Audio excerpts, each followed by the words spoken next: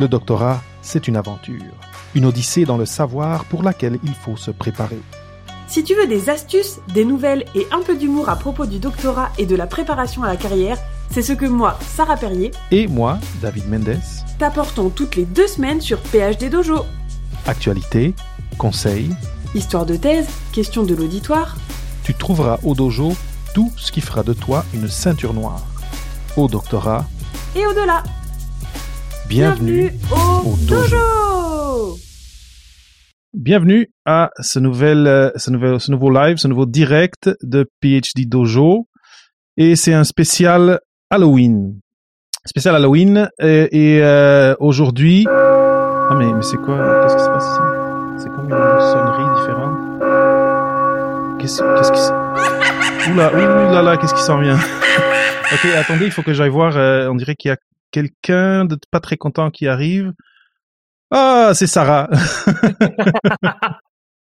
Salut. Salut Sarah. Et joyeux Halloween. Comme toujours, on parle doctorat. Et pour l'Halloween, quoi de mieux que de parler des peurs auxquelles on peut faire face quand on pense à aller en doctorat, quand on est au doctorat, à la fin du doctorat. En tout cas, c'est ça le concept aujourd'hui. Sarah, toi, tu viens de commencer ton doctorat et tu as décidé de te lancer au doctorat après avoir travaillé et donc suivi un autre chemin. Est-ce que il y a eu des peurs qui ont été associées à ce choix de hey, je vais revenir aux études? Alors, en vrai, je suis plutôt une vaillante dans la vie. J'ai pas trop de peur, mais par contre, en fait, elles sont pas constantes. J'ai vraiment l'impression qu'il y a des peurs qui peuvent être, tu vois, sur un instant T. Forcément, quand j'ai été présenter mon projet de thèse pour être financé, forcément, il y a la boule au ventre, l'appréhension de dire peut-être ça va pas suivre et tout.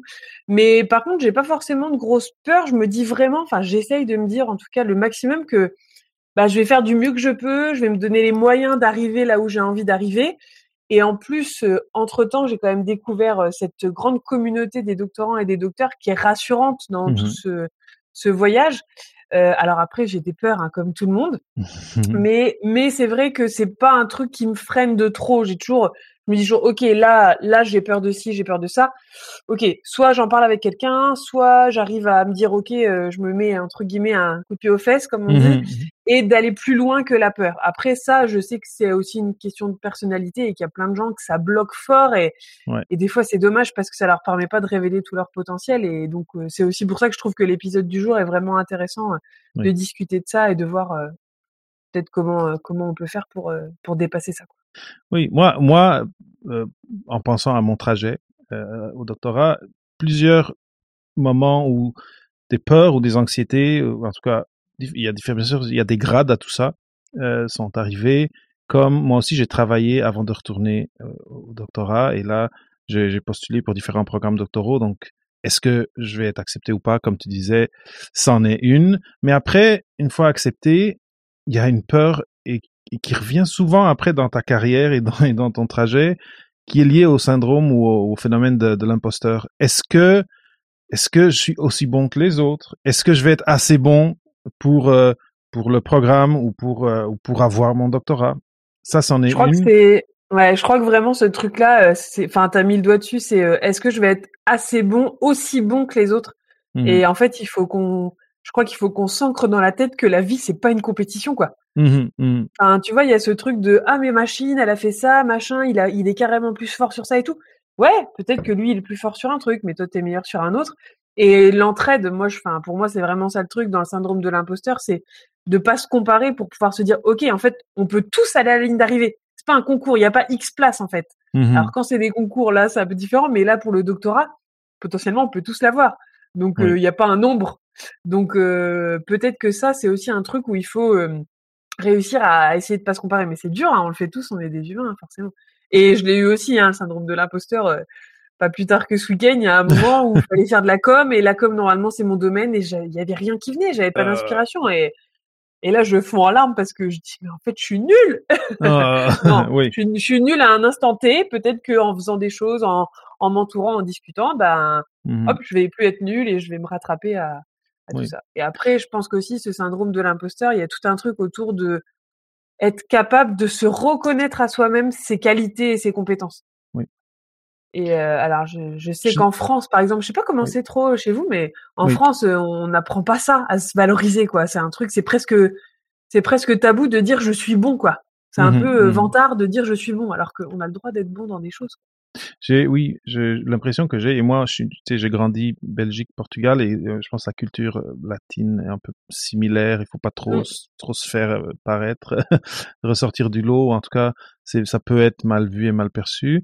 Mais j'ai l'impression qu'en Amérique du Nord, en général, c'est plus naturel. Ça fait plus partie de la culture, même depuis qu'on est petit, on fait des présentations et là, je pense qu'il y a un côté culture là. Mais Mmh. là où moi je voulais aussi aller avec cette question du phénomène de l'imposteur, c'est tout ça se passe dans votre tête et c'est souvent à cause de la culture d'où on vient aussi.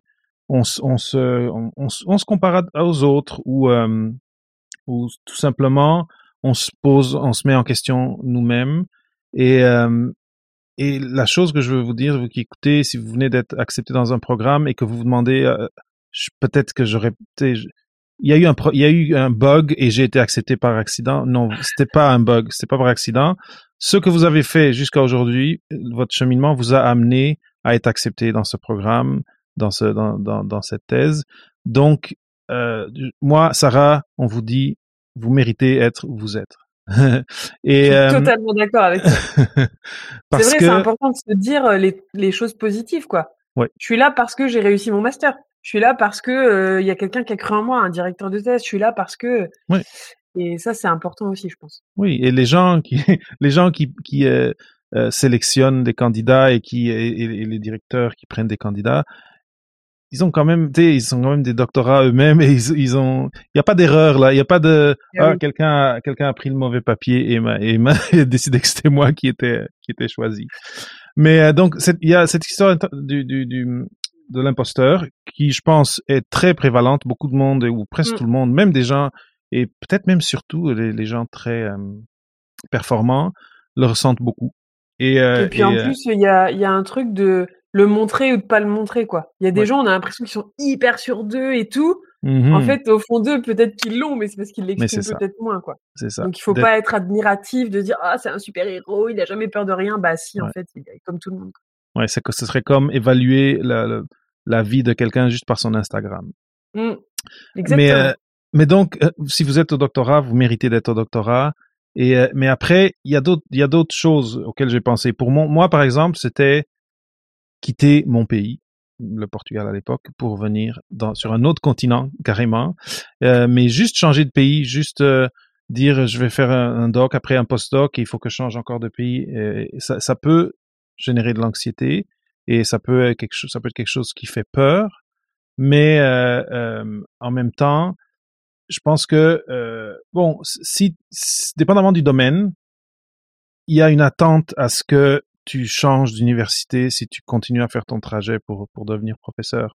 Mais la vérité, c'est que, et surtout comme tu disais au début, il y a tellement de ressources maintenant dans la communauté en ligne des doctorants et que c'est tellement simple d'arriver quelque part et de trouver la communauté qui vient de son pays ou qui parle ta langue. Et là, l'importance, pour moi, c'est cet aspect de communauté.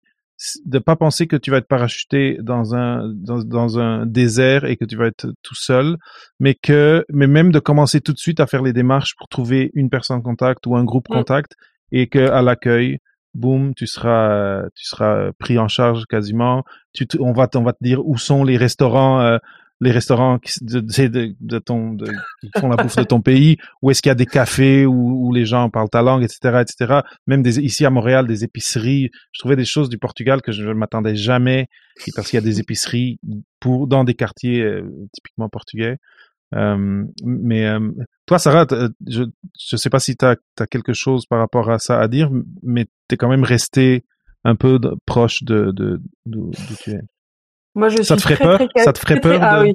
Ah oui, mais complètement. Et puis, Mhm. en plus, moi, j'ai toute ma troupe à emmener avec moi si jamais un jour il faudrait bouger. Donc, Oui, oui, bouger oui, un les chien, ça biquets. va. Bouger un cheval, c'est déjà un peu plus compliqué. Oui. Mais, ouais, moi, je suis très casanière et vraiment, ça, c'est un truc, ça me terroriserait. Oh, c'est Et c'est vraiment pas OK. un truc.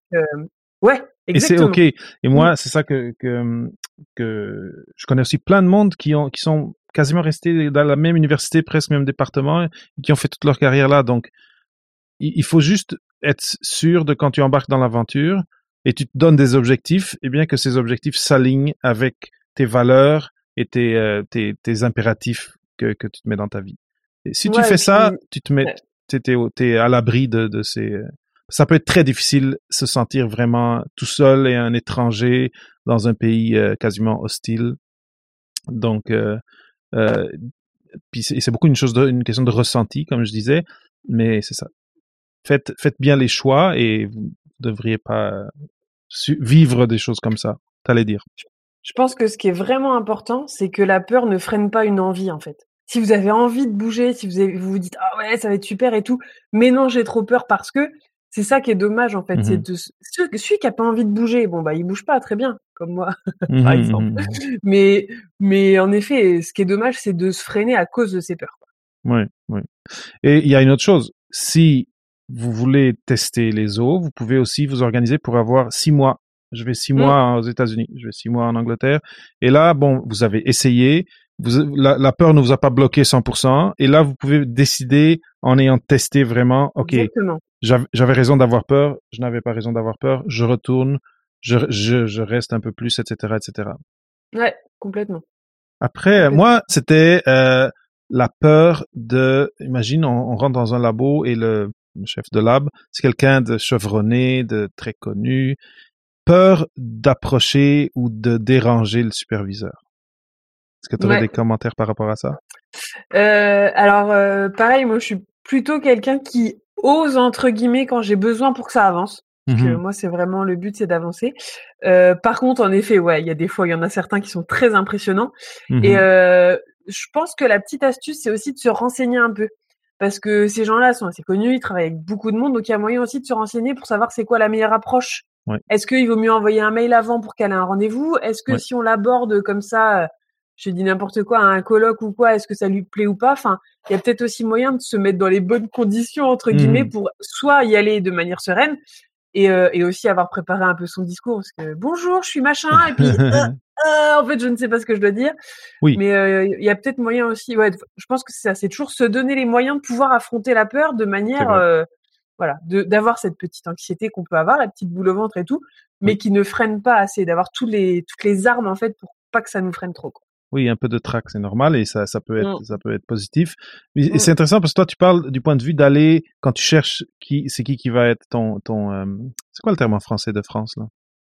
Si on dit superviseur, Directeur de directeur de thèse. thèse. Mmh. Donc de l'approcher avant même qu'il y ait un rapport. Mais moi, je disais, c'est pendant le doctorat, là, j'ai des questions parce que Ah oui. j'apprends et là, je sens que le directeur ou la directrice n'a pas le temps ou semble ne pas avoir le temps et ça peut être difficile. Et là, il y a plusieurs choses. Il y a comprendre si dans le labo il y a une hiérarchie et il y a quelqu'un qui est la personne en fait qui joue ce rôle un peu plus. Mais après, tu parlais de se préparer et d'approcher les gens d'une façon structurée, mais je pense que c'est la même chose. Si devant toi, tu as une personne qui travaille beaucoup, qui est très occupée, qui a peu de temps, c'est de t'assurer que le moment où tu l'approches, tu vas garantir que le temps qu'elle va passer avec toi va être optimalement utilisé. Ouais, Donc, être qualitatif, préparé, ouais. avoir les bonnes Mmh. questions et, euh, et, euh, et, euh, et savoir déjà un petit peu tous les points que tu veux parler. Et là, déjà dans ton courriel, dans ton email d'approche en disant j'aimerais parler de ça, ça, ça, ça, ça. Donc, si tu te structures bien Mmh. avant d'approcher la personne, c'est positif et souvent c'est ça va faire que la personne va dire ah ok ben ça elle est capable de savoir combien de temps ça va prendre plus ou moins d'en parler puis elle dit ok ça je l'intègre dans mon calendrier et on va le faire parce que une erreur qui peut arriver et encore que la culture compte beaucoup là-dedans. Il y a des pays où des cultures où le rapport à l'autorité c'est un point très sensible et où il y a comme la démarcation entre les hiérarchies est très est très fort. Et après, il y a des pays où les gens s'appellent tu, t'es directeur, si ça, ils s'appellent tu. Et si tu viens d'une culture où l'approche à l'autorité est plus difficile et plus sensible, tu peux tomber dans un cycle où ça fait 2-3 semaines que tu veux parler à ton directeur ou ta directrice et tu l'as pas fait et là tu es en train de perdre du temps précieux d'avance dans ton projet. Donc c'est ça, deux choses, trouver la personne qui peut-être filtre les choses et qui peut peut-être même répondre à certaines des questions qui n'est pas le directeur ou la directrice. Et si c'est le directeur ou la directrice qui sont vraiment difficiles à rejoindre, mais de t'assurer que qu'ils comprennent que quand ils vont se réunir avec toi, ça va commencer 0 à 100 en 2 secondes et on clenche ça et on remplit les objectifs. Et cela dit, connaître les meilleurs moyens de communiquer avec la personne, c'est aussi intéressant parce que, par exemple, ma directrice de thèse, quand j'ai un truc où ça traîne un peu, je lui envoie un petit tweet et généralement, ça marche assez bien. C'est intéressant, tu vois. Donc, quand j'ai un mail où je me dis « Oh là là, j'ai vraiment envie qu'elle me réponde pour me débloquer machin », hop, je lui envoie un petit message privé sur Twitter. Je sais qu'elle est très active sur Twitter, donc ça me permet et ça, une c'est réponse la rapide. grosse astuce. C'est génial. Ben oui. Et ça, d'ailleurs, c'est la même chose pour, tu sais, si vous êtes dans le milieu déjà, si vous avez votre doctorat et vous êtes en entreprise, etc., ce conseil de connaître comment les différentes personnes clés aiment être approchées ou c'est quoi le meilleur mode de contact, c'est très, très important. On voit que tu es dans les communications. Aurais-tu une autre peur à apporter avant qu'on parle d'un petit outil qui peut vous aider à gérer ça? Je pense que je vais en avoir plein, mais pour l'instant, je touche du bois. Pour l'instant, ça va. Très bien. Ben, on en reparlera au cours des semaines. Moi, j'ai mentionné toutes celles à laquelle j'avais pensé. En même temps, on ne veut pas allonger beaucoup le podcast. Sarah, partage avec nous alors, pour toi, c'est quoi l'outil que tu utilises et qui t'aide quand tu as comme ça des choses qui te trottent dans la tête et qui peut-être génèrent un peu d'anxiété? Comment tu fais, toi? Ouais, moi, j'utilise la technique du journaling. Donc, journaling, je sais pas comment ça se traduit en français, mais en gros, peut-être que mesdames plutôt, peut-être messieurs aussi, vous avez quand vous étiez jeunes un journal intime. Bah, c'est un peu le même principe, mais pas pour ados, on va dire. L'idée, en fait, c'est d'écrire des choses. Alors, c'est pas forcément bien écrit ou quoi. Il y en a même qui font ça en audio pour essayer de poser sur le papier ce qu'on a ressenti, les éléments positifs de la journée qui peuvent plus tard peut-être nous booster, les éléments négatifs pour rien que le fait de les exprimer en papier, ça permet entre guillemets d'en parler avec soi-même et de mieux d'extérioriser des choses déjà. On extériorise, c'est posé sur le papier, donc c'est plus à l'intérieur. Et ensuite, ça permet aussi de relire, de mieux communiquer avec soi et aussi peut-être d'exprimer les choses aux autres plus facilement. Parce que des fois, les émotions, c'est plus facile à exprimer quand même. Donc, ça permet aussi d'exprimer plus facilement des émotions pour être mieux entouré, avoir des meilleurs conseils. Et généralement, c'est bête, mais une fois que c'est sorti et que votre meilleur pote vous dit non mais t'es grave, ça va bien se passer, c'est super. Rien que ça, des fois, ça peut permettre aussi de prendre confiance en soi et d'essayer d'aller un peu plus loin, d'avancer plus vite et de freiner en fait ces peurs, de se dire ok, elles sont sur le papier, elles sont plus en moi et maintenant je suis débarrassée. Alors, je le dis, ça a l'air facile quand je le dis. Et évidemment, c'est très compliqué d'écrire ses peurs et tout. Mais voilà, moi, c'est le petit tip du jour, c'est le journaling. Oui, et je trouve que ça marche très bien. Et surtout que souvent, c'est des processus mentaux un peu irrationnels. On perd un peu le contrôle de d'où notre mental se focalise. Et là, les choses qui font peur, pour des raisons quasiment évolutives, eh ben, là, le cerveau veut plus arrêter d'y penser. Eh bien, tu mets ça sur papier, déjà, ça le sort du cerveau, au lieu que ça continue juste à tourner là-dedans. Et après, tu y mets des mots, tu peux développer, tu peux faire des liens en écrivant des choses, tu peux trouver des liens, des pourquoi. Et moi, quand je trouve un pourquoi, je suis beaucoup plus capable de baisser le volume. Ouais, j'allais dire aussi comprendre le phénomène, quoi. Comprendre ce qui nous arrive, d'essayer de comprendre les causes, les conséquences, tout ça, ça peut aussi permettre, c'est bête, mais les peurs irrationnelles qu'on a, je te dis n'importe quoi, quand on a peur d'un animal, par exemple. Plus on comprend l'animal, plus on le connaît, moins on va avoir peur et plus ce sera facile d'aller au devant, quoi. C'est sûr. La deuxième chose que j'allais ajouter au journaling, et c'est comme quelque chose qui, si tu fais ton journaling, ça va marcher ensemble. C'est l'importance d'avoir des gens en dehors de ton labo avec qui sont, si possible, qui sont des doctorants aussi. Imaginons que tu as un groupe d'écriture, de rédaction. C'est des gens qui sont pas exactement dans ton labo, mais que eux, ils passent par des choses similaires. Et là, quand t'as fait ton journal et t'as mis tes peurs et tes émotions et tes choses sur papier, là, tu vas vraiment avoir le vocabulaire pour parler avec ces autres gens, et les gens qui sont pas attachés à tes résultats, qui ont aucune attache à tes résultats, à ta recherche, et qui sont juste là pour toi, ou si tu as un mentor, ben ces gens-là, ils vont pouvoir rebondir sur ce que tu as mis sur papier et t'aider, et vous allez vous entraider. Après, point important, et c'est toujours important, si ton anxiété est rendue à un niveau où ça affecte ta santé, où tu dors plus, là, vraiment, je pense qu'il faut pas hésiter à voir c'est quoi les services en santé mentale qui sont offerts autour de toi, dans ton programme, à ton université, ou auxquels tu as accès d'une autre façon, et ne pas hésiter, parce que si ton mental flanche et a besoin d'être traité et tu ne le fais pas, mais éventuellement ça peut mener à ce que ça s'aggrave, et ça peut être très délétère pour toi, pour ta thèse aussi, mais moi je pense plus à toi, la personne qui écoute. Tout à fait. Donc, et alors, si vous êtes en France, il y a des nouvelles choses qui sont sorties. Alors, je suis pas hyper bien renseignée, mais sur le remboursement de certaines séances.